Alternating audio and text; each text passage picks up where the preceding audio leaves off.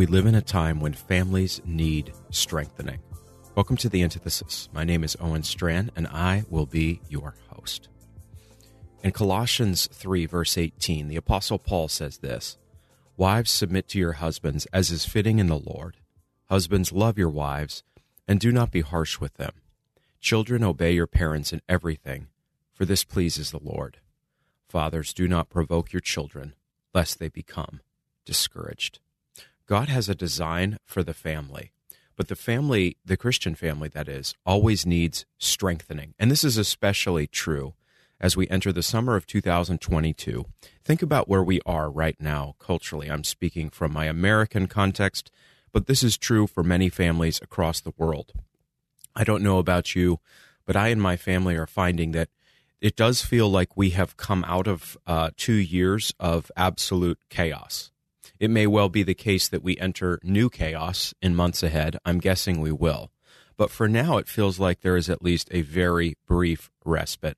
We're not, at the very least, in the heat of lockdown fever, and we are not in the heat of woke destabilization of our society.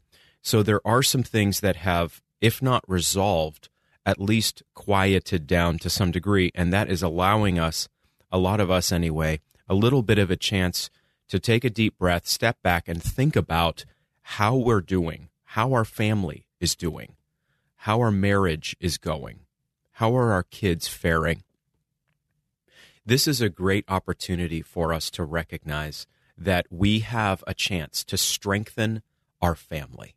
We always want to do so in accordance with the biblical vision, the vision of Colossians 3 and other texts that I mentioned just a minute ago. And I want you to remember here how vital it is that every family have a godly husband and father who is striving for the goodness of his home.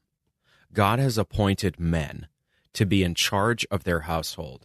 God has given authority to men, authority that is spiritual, but authority that has various ramifications. That authority is never to be used against a wife and children in an evil, sinful way. That authority is always a gift from God to be stewarded for the good of a man and a good of his home. So summers like this present fathers like us with a profound opportunity. We have an opportunity before us. We can seize at least some pocket of time in the summer, and we can use it for the good of our family. Lots of people today need encouragement and strengthening. Children need to go have some fun. Wives need a break, some form of relaxation. This isn't going to look the same for every family. Every family is not at the same economic level. Every family does not have the same opportunities. Every family does not have the same access to, that epic vacation that everybody likes on Instagram. But you don't have to be able to take your family on a $50,000 vacation across the globe or something like this in order for it to count and in order for it to bless your family. You can do any number of things in order to bless and build into your family. So this summer, think of yourself as a father as having an opportunity. If you're a married couple, if you're a husband and a wife, if you're listening to this and your husband is not listening to it, then have a conversation with him in a loving, gracious way and talk to him about the summer. We fathers have an opportunity to bless our families. We have plenty of work to do. I certainly do, and many of you men out there do, who provide for your family in a biblically faithful way. Praise God for that. But we also know that the Scripture itself has the year of Jubilee. The Scripture itself in the Old Testament offered the people of God the Sabbath.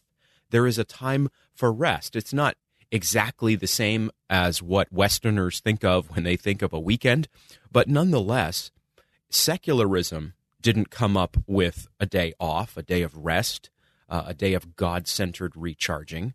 God did. God came up with that concept. God gave his people rest. God liberated the land from all its debts and obligations every 5 decades or so. God is clearly a God who loves rest, celebration, refreshment. You think about all the feasts that recur throughout the Old Testament. You think about how the book of Isaiah 25 and other texts, for example, speaks of feasting in the end times as a picture of the joy that awaits us when various Old Testament authors were trying to capture how wonderful the eschatological plan of God was.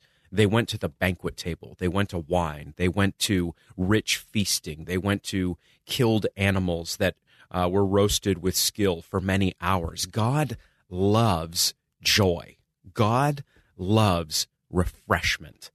You could even say it this way, rightly understood, God loves fun.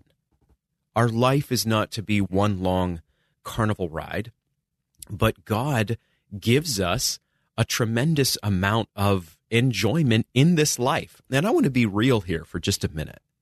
Reformed Christians of my kind don't always excel at joy.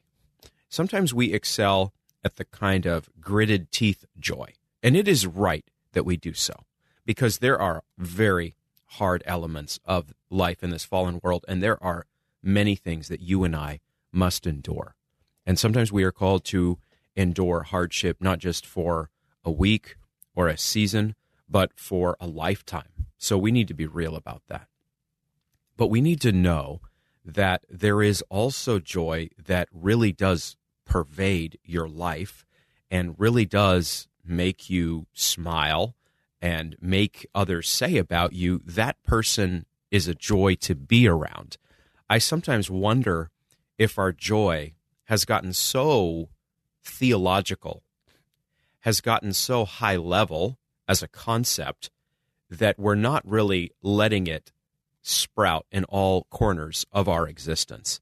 And so joy for us is really a theological reality and not a practical reality.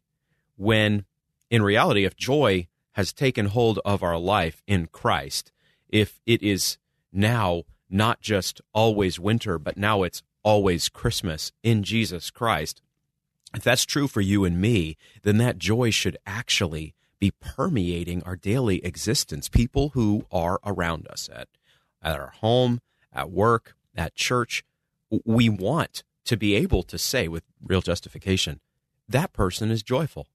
That person is a joy to be around, not in a generic hallmarkish way, but because God is working in their life, and though their life is not perfect, that man or woman has been reborn by the grace of God. They love God. They are striving by God's grace to know God. God is working in them. I can see God's work in them. I can see God changing them over time. And frankly, they enjoy God. They enjoy God's goodness. They enjoy the world God has made. Their life is not an endless highlight video.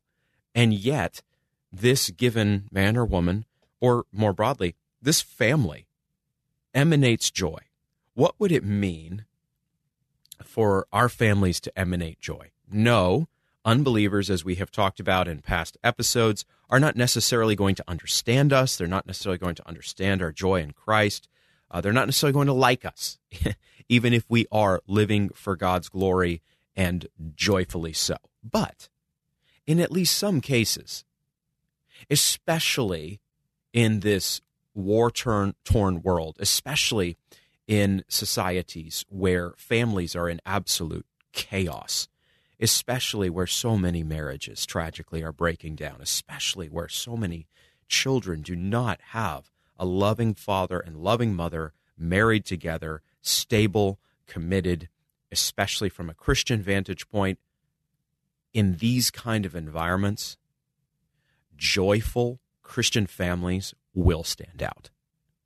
We don't mean that everybody's going to surround us and applaud us, but joyful Christian families will have a palpable effect in neighborhoods, communities, schools, churches, and other settings.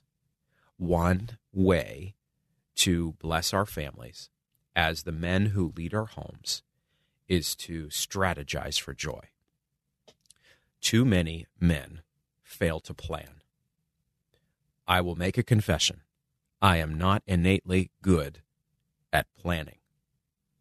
Some of us out there almost like when the odds are against us and we kind of have to troubleshoot our way out of circumstances.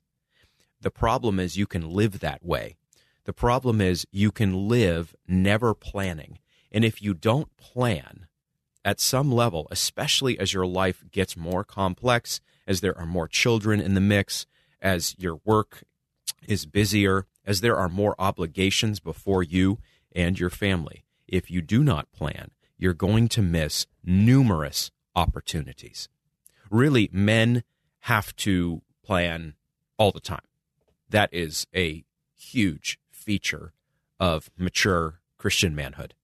Being a man who gets a plan.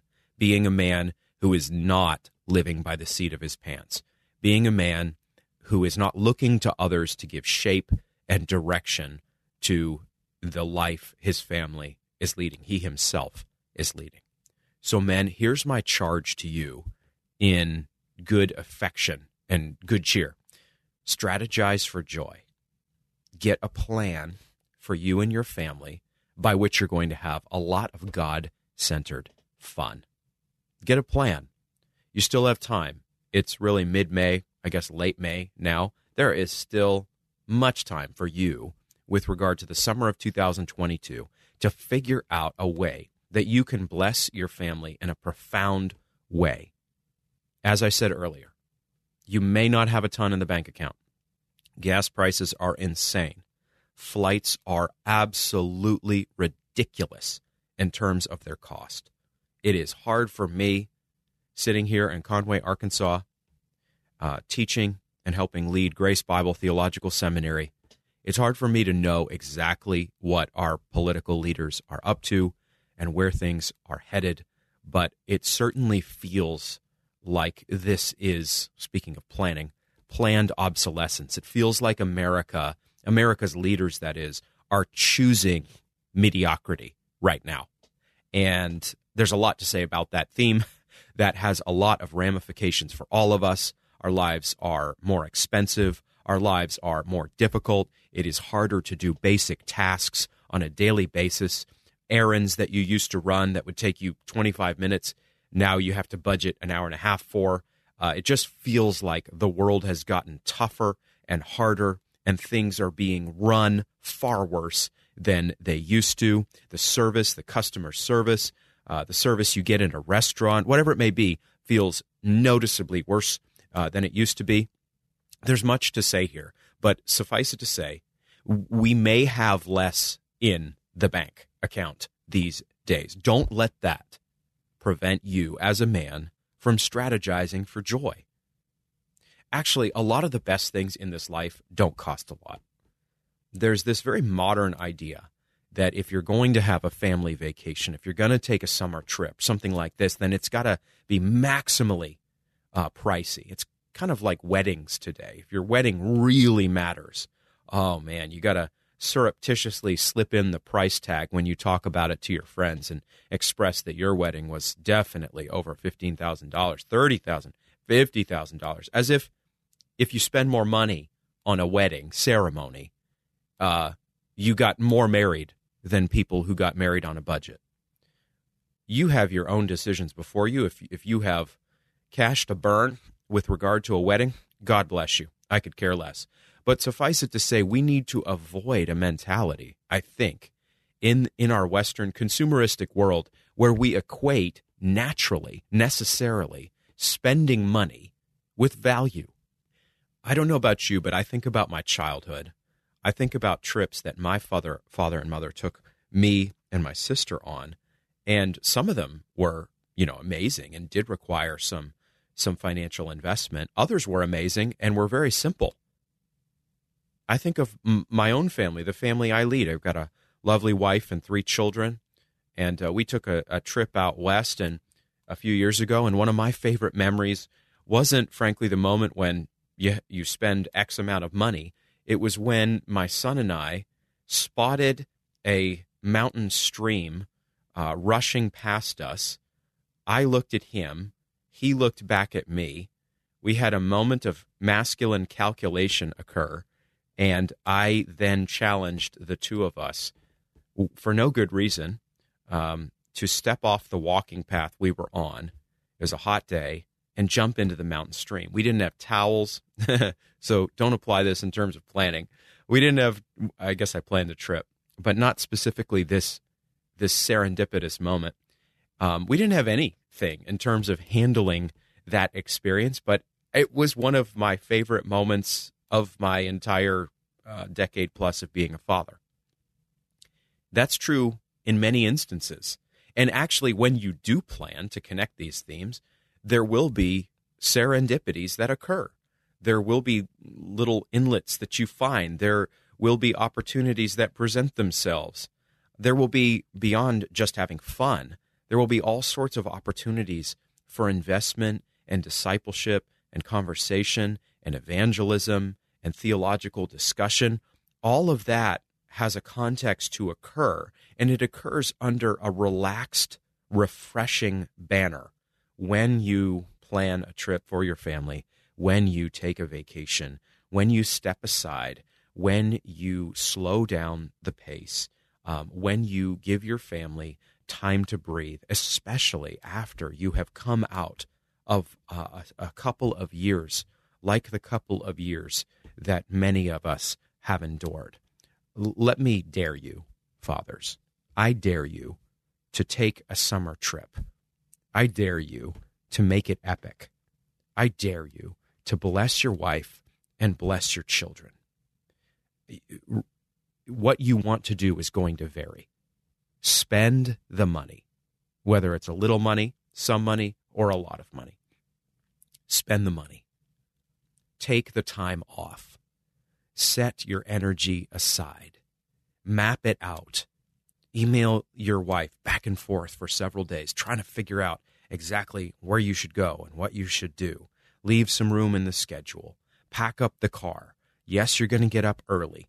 Yes, the kids are going to be sitting in the car for a long time, at least for some of us, or on a plane. Most of us probably in the car. Yes, there are going to be low moments on a trip. It's true. There are going to be moments where, everybody's a little afraid. If you're sleeping in a hotel room, or if you're sleeping at a campground or some other setting, there's going to be things that arise, and you're going to need to make sure that everybody stays on the rails. It's okay. It's okay. Conflict is going to happen. We don't want it to happen. We try to set things up really well as fathers and mothers, especially as fathers leading the family, so that we don't wander into needless and brutalizing conflict. But nonetheless, there's going to be hurt feelings. There are going to be touchy moments. There are going to be times when dad and mom have to step aside and sort something out. That's all okay. That's not you and your family failing some standard out there and being mocked by millions of reality TV show viewers. No, you're living your life before God. We're all sinners. We all need God's grace. God gives us that grace. God has forgiven us by the blood of Jesus Christ, and we who are Christian fathers and mothers have to practice forgiveness with our spouse and definitely with our children. And so we've got to be ready. We've got to have a rosy-eyed vision of summer trips, as you can tell I do, but then we also have to have a realistic vision. It's okay for there to be lower moments, but here's the deal. There are going to be a lot of higher moments on these kind of trips. This is not something, of course, that I've thought out. This has been happening for decades and perhaps even hundreds of years in this society, for example. But I just want to urge fellow Christians, especially after the last few years, and especially in a time when so many families do need strengthening, take the time, spend the money, I dare you. I'm reminded here that we need to not only focus on our families, we need to fight for our families. We men need to do everything we can to fight for the good of our wives and our loved ones. We can't assume that everything is going to be normal if we just do what we do on a daily basis. We keep to our rhythms, and there are no major hurdles we're going to face. Everything's going to go great for our kids. This is an unstable, chaotic age. beyond this specific era of human history, we're in a profoundly fallen world. So it is right and good to have a focus on your family. But I would just extend that point and say that a key part of that is fighting for your family. Men, don't be a bump on a log. Fight for your family. Fight for your marriage. Fight for the good of your children. Fight for the spiritual health of your home. Invest in your loved ones. As anyone who has had a family for longer than about 2 years can tell you, the time goes fast. The time goes very fast. So fight by the grace of God for the good of your wife. Fight for the good of your children. Fight for the whole family as a unit to be joyful in Jesus Christ. You can't save your children. No father or mother can save their children. No one is responsible for saving their children. And too often, evangelicals take that pressure onto themselves, and we minimize discipleship to, at the earliest possible age, praying a prayer, and then we absolve ourselves of the rest of the work. If I can just expand on that for a minute, we think our work is basically to get kids to pray a prayer and then to keep them in church activities. That's a too common paradigm in Western church, when in reality, absolutely we are seeking and praying that every child given to us by God in his kindness will come to know Jesus Christ as Lord and Savior. We want that really above basically anything else in this life. As a father or mother, we pray for that on a daily basis. We seek that every way we can. But we have to know that our task is not to get kids to pray a prayer. Our task is to disciple our children. Our task, that is to help our kids, by God's working, as God works, walk their way into Christianity and never stop walking. We want not just to have the joyful outcome of our kids professing faith. Praise God for that, when God gives that glorious moment. But we want our kids to think as a Christian, talk like a Christian, conduct themselves like a Christian, act like a Christian, want to be a Christian.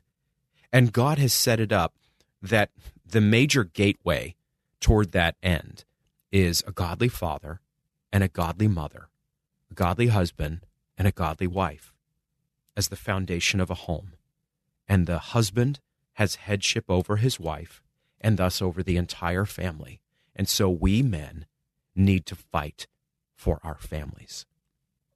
So men, my challenge, to repeat myself, is to do what you can to bless your family this summer.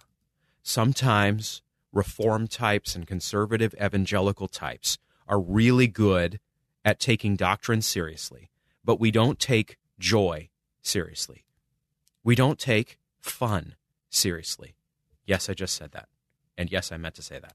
We need to take fun seriously. So dads, as we wrap up here, buy the ice cream, go on the hike, gather the kids, memorize scripture together in the car. Have your wife print out little sheets, if need be, of the scripture passage, the psalm, the New Testament reading, whatever it may be that you as a family are going to memorize, and work on it together in the car. Forgive one another as you go. Know that there are going to be moments here and there of conflict and challenge. Be ready to lead your family well. Lead your family through forgiveness and resolution. Be a tender, happy father. Here's one of the best things you can do to disciple your children, win them to Christ, bless your wife, and glorify God. Be a relaxed father. Don't be that father, and this extends to mothers as well. Don't be that father or mother who is always on level 10. Again, sometimes reform types, with a good intention of living life for God's glory, can not relax, not allow themselves to just frankly be a normal Christian person. Let yourself exhale. We all need it in this season, in this time, in our culture's era. Let yourself breathe. Let yourself unwind. Have long conversations between you and your kids, between you and your spouse, between someone you meet out on your travels. Just enjoy a long conversation. A related point, don't be the slave to your phone on this glorious vacation or in all of life. Fight that in all of life, but especially don't let it happen on this exciting, meaningful, restful trip. Don't stress. This is a small point, but I think a somewhat vital one. Don't stress about taking pictures of every single moment. That in itself ends up sapping joy from the family's experience. Choose some moments where you take some shots, where you remember the trip, where you capture the moment. That's great. But then put the phone away. You don't have to photograph the day by 5-second intervals. That really doesn't leave your children joyful, and it won't leave you joyful. By and large, for various reasons, as much as you're able, just put the phone away. Just talk. Just be face to face. God willing, Strand's plan for the vacation involves a lot of natural beauty. You know, there's the whole mountains versus beach thing. Hey, go whichever way your heart leads you on that count. It's okay to be Disneyfied there, I guess you could say. If you like the mountains, be in the mountains. But be in the mountains. Don't be in the mountains to post content on social media. Don't always be distracted. Just be in the mountains. Again, be face-to-face with your loved ones and be face-to-face with the glory of God in creation. If you're at the beach, man, soak it up. Enjoy it. But don't be on that social media account. Don't get into that fray, into that dispute. Don't choose that moment to text somebody about some big challenge that you're going to need to take hours to resolve. Don't let work draw you back in. Don't obsessively be checking your email. Unplug, people. Unplug. You need it. We all need it. Unplugging is so great today that it itself is like taking a mental vacation. Do you hear me? Unplugging is a mental vacation. Forget this summer trip that I am praising to the skies here. Just being off your phone for several hours a day is basically, air quotes, taking a trip, relaxing, being refreshed, enjoying life, knowing God's goodness. Do it more. Let's all do it more. Let's all fight for our health. Let's all fight for our refreshment. Let's all get into fewer things that are unnecessary online. Let's all be a little less amazing on email. Actually, let's be ruthlessly efficient on email, but let's not be on it constantly. That's really the key here, isn't it? You batch things, you have your seasons, you have your times, but then you have your other times when you are off, when you are off the grid. You don't have to show anyone how much fun you're having. The fun counts. You don't have to tell anyone how you're enjoying God's creation. You're just enjoying God's creation. All of that is good. Don't be slave to media. Don't be slave to devices. Soak up God's goodness. Well, we need to conclude. There's much we could say about taking vacations, taking trips. Of course, some families have more time and ability to do this than others. But again, my challenge has been particularly for the men who lead their families, the men who want to invest in their wives and their children. My own very limited and imperfect experience has been that when we do plan, when we do set aside these kind of times, it often yields exponential good for the family. And even if it's just a 5-day period in a year, if your family gets to look forward to it, and then if you keep doing these kind of activities year after year, you talk about it, even though it's just 5 days, for many other weeks of the year. It gives everybody something to look forward to and something to almost aspire to. And so there's a ripple effect when you as a father lead your family in this kind of way. I think as we conclude about Revelation 3:2, this is words to the church in Sardis. You didn't know we were going to Revelation 3 at the end here. The Christ says this, "Wake up and strengthen what remains, which was about to die." Wake up and strengthen what remains. There's a context, a spiritual context for these words, but they came to mind as I thought about families today. So many families today, every family today, truly, needs strengthening, needs God's grace, needs investment. It's not just yours that does. It's not some that do. All of ours do. All of our marriages need spiritual tending. All of our children need more discipleship. All of us need to grow in God-centered joy, anchored in the Word of God. So, you've got time ahead of you, as long as God allows. It's all according to Him. Man plans his way, and the Lord directs his steps. So plan your way. Fathers, husbands, take responsibility. Do it joyfully. No one has to give you a permission slip. You can do this. You may never have had this done for you. Your dad may not have been, frankly, very fun. You may not have had opportunities like those we have discussed here. I'm thankful I did have that kind of father, and I'm thankful my father and mother did prioritize seasons of rest and fun experiences and all sorts of blessings like that. I'm grateful for that. You may not have had that, though.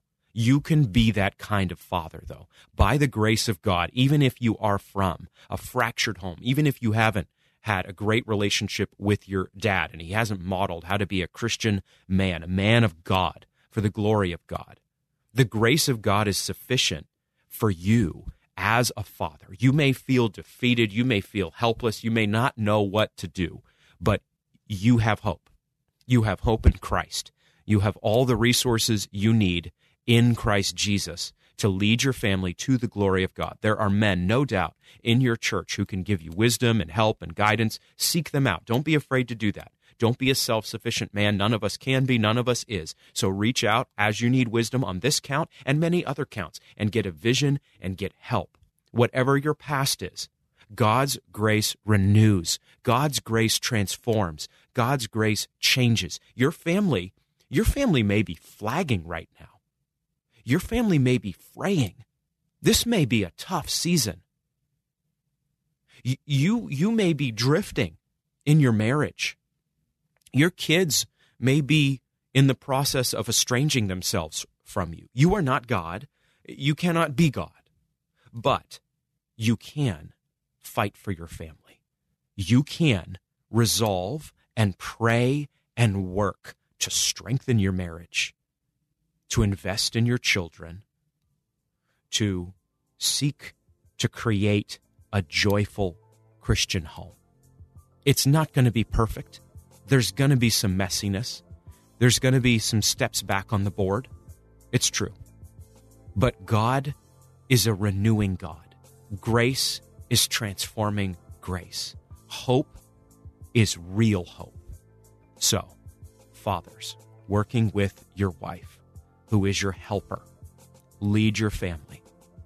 Fathers, husbands, wake up and strengthen what remains. And have some fun while you do it.